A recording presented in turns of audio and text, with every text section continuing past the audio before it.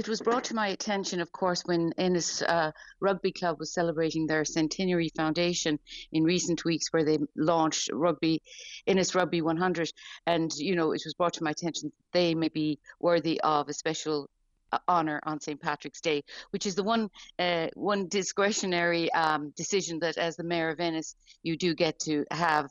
So I thought of that, and I said that's 100 years old. And then I realised that we have a centenary celebration also of the great boxer Mike McTighe from Kilnamona, who was the world lightweight champion, heavyweight title in the world back in St. Patrick's Day 100 years ago this year. And then, of course, that brought to mind the great honest John Purcell, who back in the mid 1800s, he was an incredible athlete, worthy of remembrance. And indeed, it will be his great grandnephew who will be representing the great honest John Purcell. It will be Ashleen Wren, who is the great grandniece of Mike McTighe, who will be representing the great boxer. And then representing Ennis Rugby Club in its 100th year celebration is a gentleman called Jimmy O'Brien, who has been a member of the club since 1964, played with the club and was a former president of the club. So since it's a very special day and you get to ride in a horse-drawn carriage, I can only have three, but I think I've chosen three worthy recipients of the Grand Marshal Honour for the Ennis Parade, St. Patrick's Day 2023. And Claire, there's a long-standing commitment within Clare's communities of local sportsmen and sportswomen, sporting heroes, and that ties in as well with the theme of this St. Patrick's Day Parade, Communities in Action, because our sporting communities are one of the things that unites the people of Clare across the county. Absolutely. It's the glue for so many of our communities in County Clare. And while GAA is the stronghold in terms of the club hierarchy and how solid and strong they are throughout every community, we must remember that there are all kinds of sporting activities. And with Ennis Rugby celebrating its 100th year, I'm pretty certain they're going to be leading out the parade.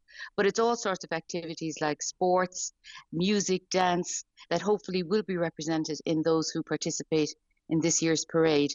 But you're right, Rebecca, without communities in action, communities taking ownership of their communities, we wouldn't be as great a town or a county as we are. And we have been recognised as being very, very,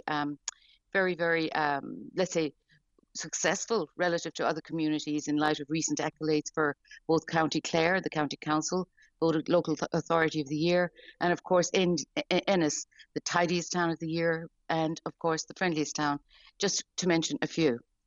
And finally, Claire, could you talk to me a little bit about the itinerary that's been revealed for the parade this year? So the actual parade starting at 11. The actual parade kicks off from the Clare County Council Áras at 11. But prior to that, there will be entertainment up on Bindon Street in Ennis, starting from 10:15 at the final viewing stand, where the Ennis Gospel Choir will be entertaining. Then back down at the Áras, we will kick off with the horse-drawn carriage from 11 o'clock, and the three Grand Marshals will enjoy that with me. And then we will take our route along New Road, going by Steele's Terrace, up past Club Bridge, then up Abbey Street, to turn then onto Bendon Place. So unfortunately, as was the case last year, the parade no longer goes down along O'Connell Street because of health and safety issues. But it worked out very, very well last year for the first major parade after the pandemic, and I've no doubt it will be even more successful this year, especially in light of who we're celebrating, all of us who are in action to make our community so great, and then of course the three honorees, all connected to great sporting achievement. And Claire, would you be hoping for a big crowd on the day?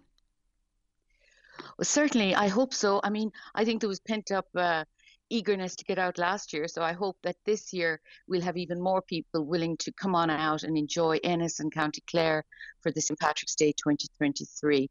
Obviously, the weather always kind of does predicate things, but look, I think even if it's a little bit of an Irish weather day, people do love to come out and celebrate their national day.